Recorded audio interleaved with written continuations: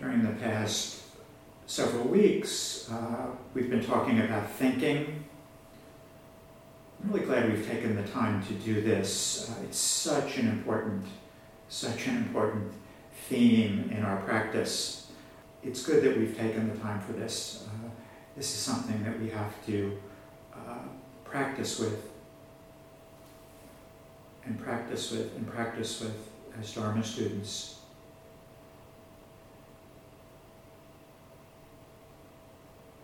If you think about it, what the Buddha said, right? All that we are begins with our thoughts. With our thoughts, we make the world. So we've talked about abandoning unskillful thinking, abandoning thought worlds. The idea being, of course, that most beings live much of their lives in thought worlds.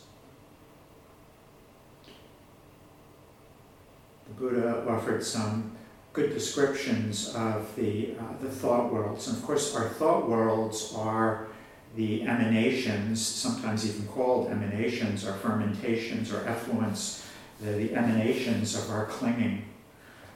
They arise out of our clinging, the ways that we grasp onto aversion and desire, the ways that we suffer over being separated from what we find pleasing and joined with what we find displeasing. In describing the thought worlds that we have that pertain to ourselves, the kinds of thoughts that we have about ourselves, the Buddha said there's three primary thoughts that we have. I was this in the past. So I was unhappy in the past. I was an angry person. I was not generous. I was a failure. I was a success in the past. I am in the present. So I was unhappy in the past. I am unhappy in the present. And then I will be. So I was, I am, I will be. Very simple. I mean, if you really look at your thoughts, that's really what it kind of comes down to when there's the thoughts that we have about ourselves. And it's the same as the thoughts we have about others. That person was, they are, they will be. Or thoughts about the world was, the world is, the world will be. These are what our patterns of thinking look like. And these patterns of thinking are just that. They're patterns, they're habitual patterns. So the term that we often use to describe something that's a habitual pattern is it's something that's subject to birth and death. So we give rise to a certain thought, I am unhappy, I will be unhappy. That thought passes, but of course we've conditioned future thoughts of that kind, and so the thought passes, but then it arises again, and we hold on to it, and we engage in that thought world, and it passes, and then it arises again, and we enter into it, and we involve ourselves in it, and it passes, and it's just this cycle, right? It's this cycle, this habitual cycle, or this endless loop, sometimes known as the cycle of samsara. So we tend to have, as the Buddha delineates, the same thoughts, day after day after day, week after week after week, year after year after year, unless we do something about it. Unless we do something about it, we are basically condemned to thinking in the same way.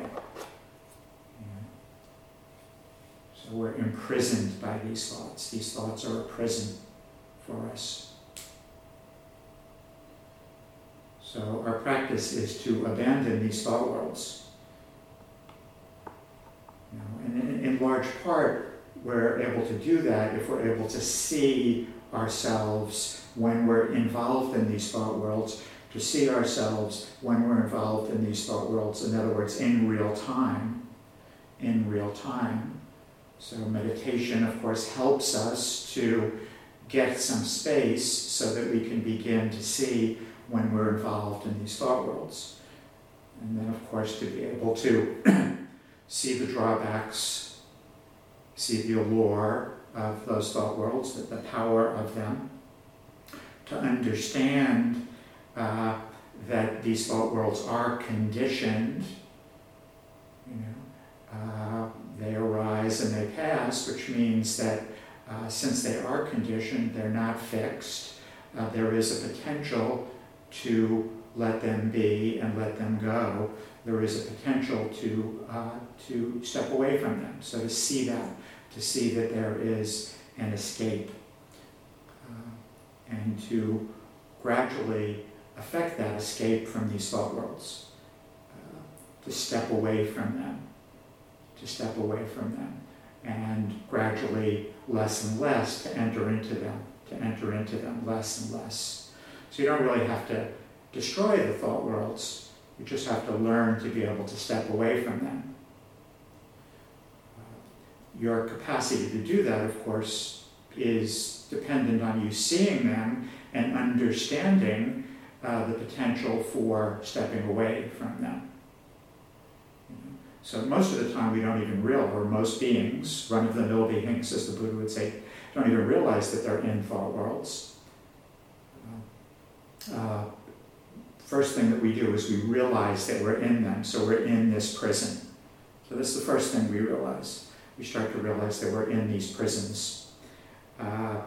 And gradually we begin, it's a gradual process, we begin to realize, I'm in this cell, if you will, in this prison cell, but it has a door. It has a door, So the first thing is we start to realize, it's like, it's got a door. First I didn't even realize I was in a prison cell. Then I finally realized it. That was my first understanding. And then I realized, oh, it's got a door. But, you see that door and you think, well, it's locked. It's like, I'm in this prison cell, the door is locked, And then one day you realize, it's not locked. It's not locked. But you're still like, I know it's not locked, but, I'm comfortable here. I'm comfortable here. It's like, I don't know what's out there.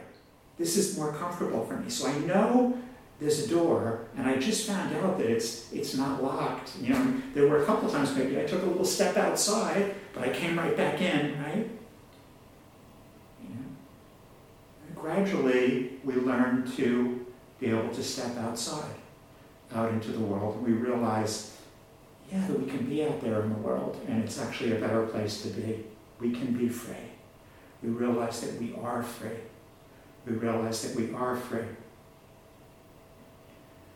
So, the more we're able to abandon unskillful thinking, the more we can cultivate skillful thinking. So we abandon unskillful thinking, we cultivate skillful thinking.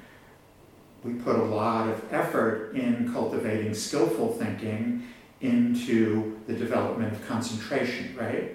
So that's often where a lot of our effort goes in our skillful thinking. It goes into skillful action, some skillful action being heedful, taking different actions that are skillful.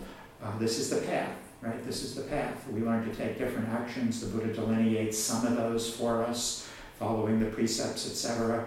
We use our thinking to be able to identify actions that are skillful, to refrain from unskillful actions. A lot of our thinking goes into developing concentration, right? So meditation, developing concentration, is really a process of skillful thinking. It's a process of skillful thinking. Directed thought and evaluation are the heart of the thinking that we do. In terms of working with the breath and the body, and then intention, right? The intention to practice with compassion, with loving kindness, the thinking that we do in the service of developing a mind that's bright. So we shape our experience of the meditation by using skillful thinking. We shape our experience in the service of concentration, which is focus, ease, pleasure, equanimity, space. The more that we're able to do that, then the more we're able to use thinking to shape our lives. to shape our lives. Ultimately, it's about shaping our lives. It's about shaping our lives in the service of accepting our freedom and creating a life that's skillful, that's joyful, a life in which we strive for true happiness. So,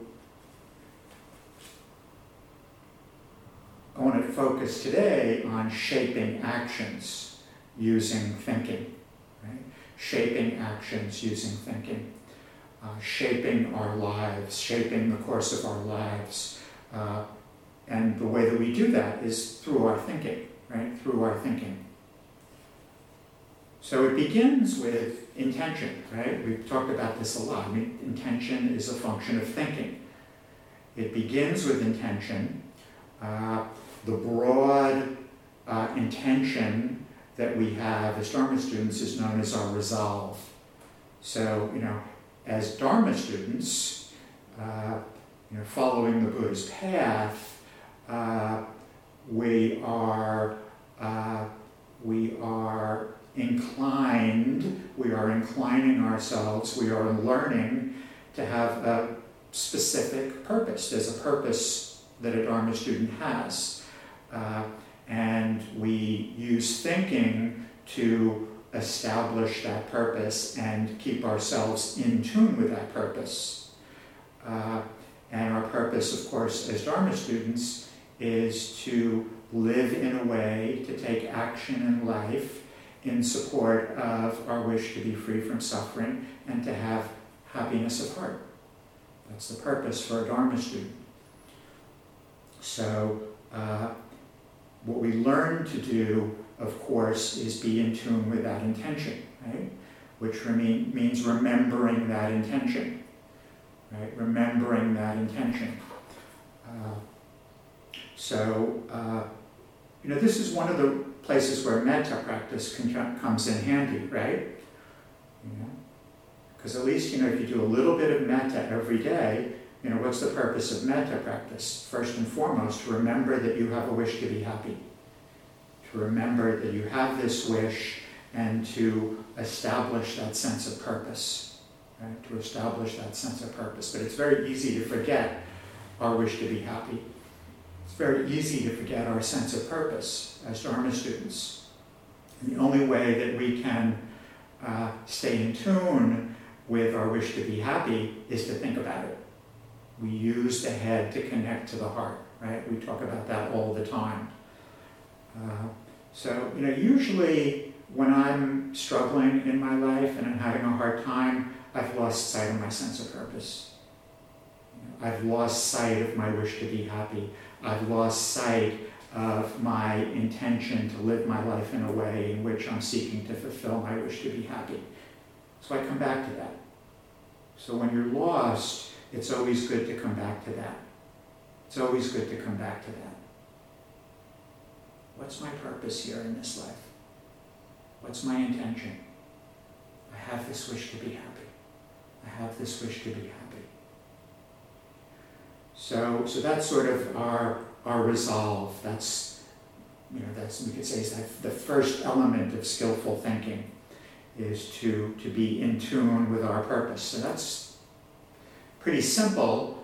That'll develop over time. That'll develop over time. It strengthens over time.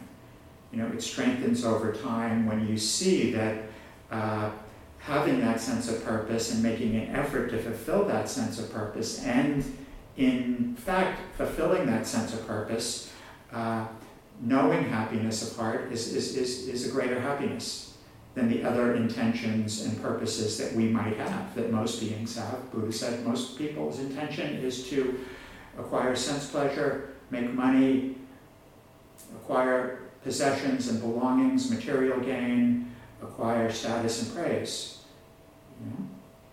As a Dharma student, our purpose is to know happiness of heart.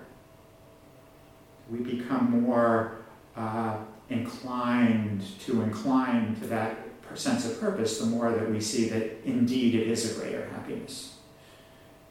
indeed it is a greater happiness. But the only way that you come to really truly understand that is by taking actions that are in support of what true, knowing true happiness, which brings us to the second element of skillful thinking in the service of shaping our lives, which we could call reflection.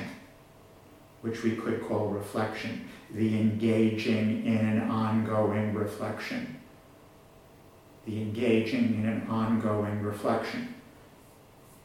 And again, this is sort of the essence of this talk. It's sort of like,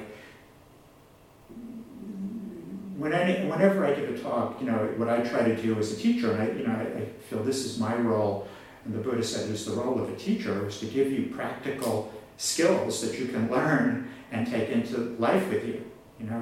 This isn't theory. These are things that, the teachings suggest that you would do, things that if we do them, they'll lead us to a greater happiness. So this reflection, this ongoing reflection, this daily reflection, this moment-to-moment reflection, we're asking, reflection is asking, right? Posing a question, what is skillful? What actions are skillful? What actions can I take today that are skillful? What actions, what can I do? How can I act? What actions can I take that are an expression of compassion, an expression of loving kindness for myself and or others? What action is in the service of my wish to be happy? So, this is something that, we do on a broad level, maybe in our lives. What actions do I want to take in terms of my career? What actions do I want to take in terms of my work, in terms of my relationships, on a broad level in my life? We ask these questions, right? But there are questions, that we ask also on a day-to-day level. What am I going to do today that's going to be in the service of loving kindness and compassion for myself? We have to look at our actions. This is really where, the path is made, is day to day or moment to moment. What can I do right now in this moment that's going to be in the service of the heart, in the service of loving kindness and compassion? So again, an ongoing, the term the Buddha used was repeated reflection.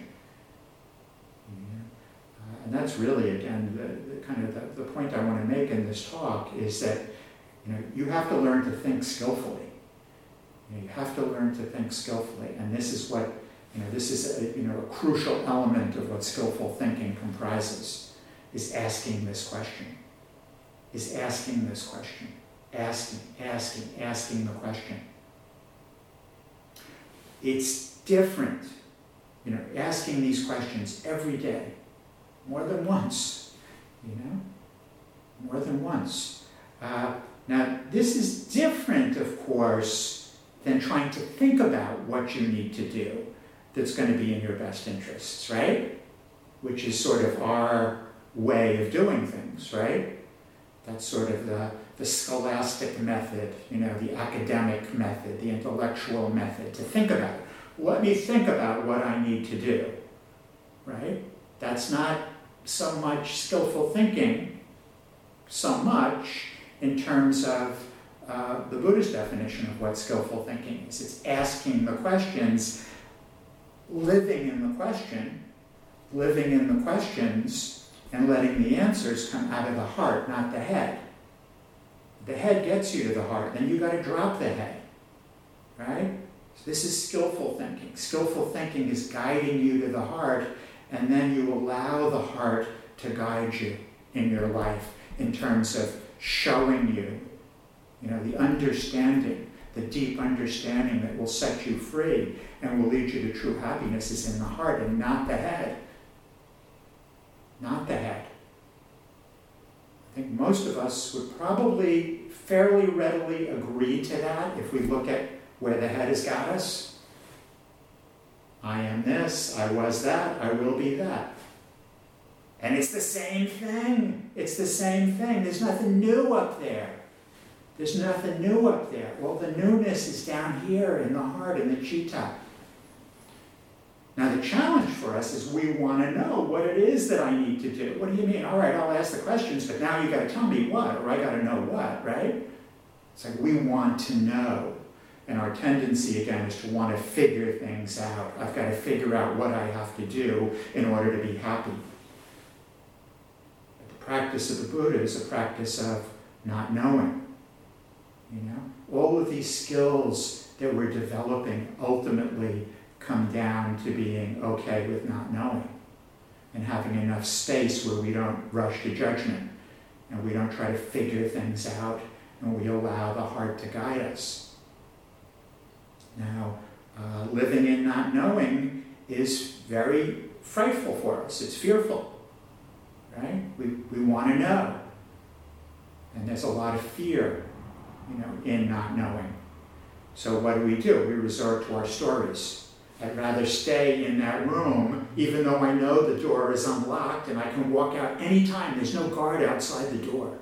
There's no guard outside the door.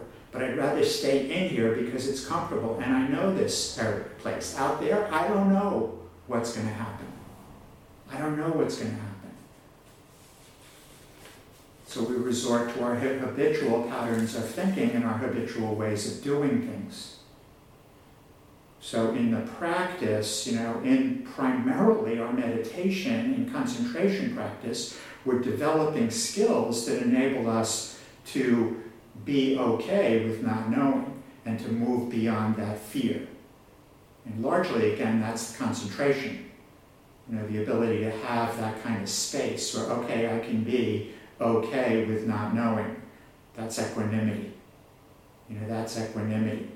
And in the meantime, while I don't know, I've got this jhana, which is pretty good as an intermediary step, So, this is really what jhana is all about. It's like I've got a nice, pleasurable abiding where I'm waiting for the heart to guide me towards what's in my best interests.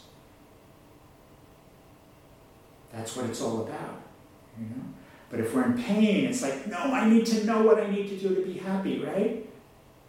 So there's a desperation that we almost have to want to know what it is that we need to do. And that completely shuts us off from the heart.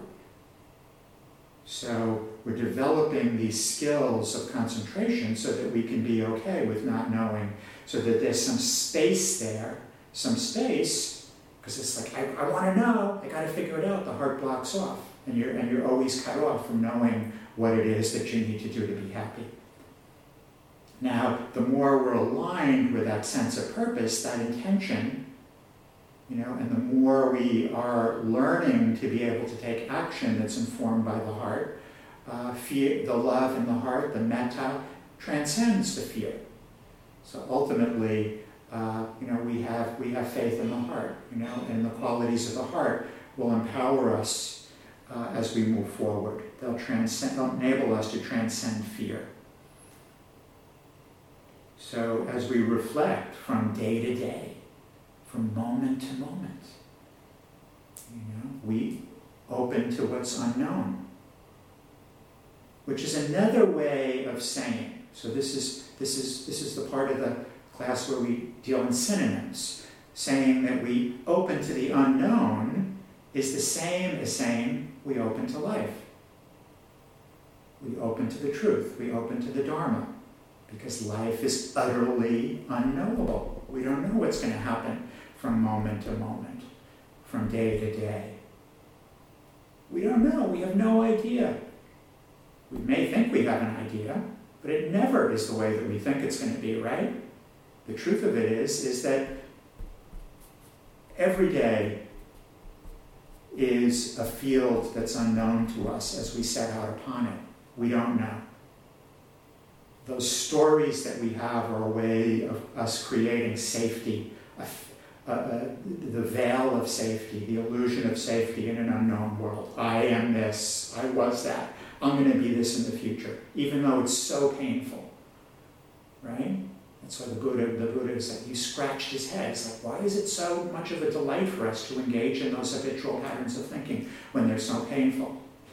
Because there's fear, because they provide us with what we think is a safe place in a fearful world, a world that's unknown. So when we open up in any moment to not knowing, we open up to the truth, the Dharma, the way things are. We're in harmony with the way things are. We're in harmony with the way things are. It's just like listening to this Dharma talk, It's like if you have preconceived ideas about anything that I'm saying, or what I should be saying, or what the class should be like, you're cutting yourself off from a deeper understanding. And the deepest understanding is the understanding that you have when you just let go of all preconceived ideas, and try to be here in this moment. You can try it right now as I'm talking. Just as the most profound way that I can transmit the Dharma is not to think about it so much, but to just speak from the heart. That's why I would never do a Dharma talk with, reading a script, Because invariably the best stuff I ever say is not on these pages of notes. It comes in those moments when I accept the freedom of the moment and allow the heart to guide me through the unknown. So, the greatest happiness that's available to you in life with regard to the actions that you take and the things you do is not something that you're going to be able to figure out intellectually. I'm sure most of you can, or if not everybody here, can identify with that. I know it is for me. The most joyful and wonderful and things that have happened to me in my life or that I've done in my life in terms of the actions I've taken were completely unpredictable. I always kid around about it. A kid from the suburbs of Long Island becoming a Dharma teacher, you go talk to the guys I went to high school with, they would probably, all fall onto the ground laughing so hard, it would have been completely, for me it would be completely inconceivable. It's not anything I could have thought about. So far beyond the mind's capacity to grasp.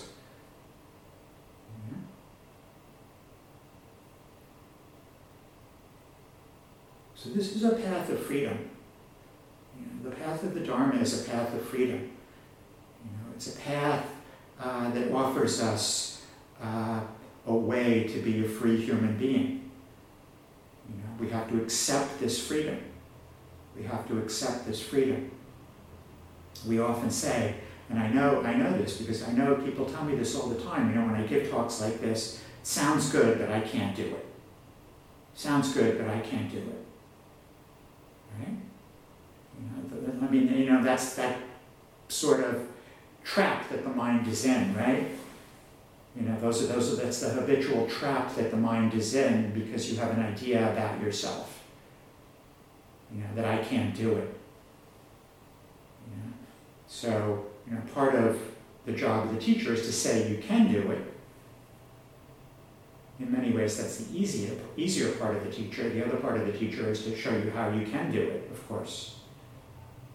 Because you can. In any moment, you can shape your life and let your heart guide you. And that's really the place to practice more than any other thing, is in the moment. It's like right now, in this moment. Right now, in this moment. Feel your breath come into your heart and just ask, what would it be like to be here right now in tune with the heart, in tune with my wish to be happy? What's that like?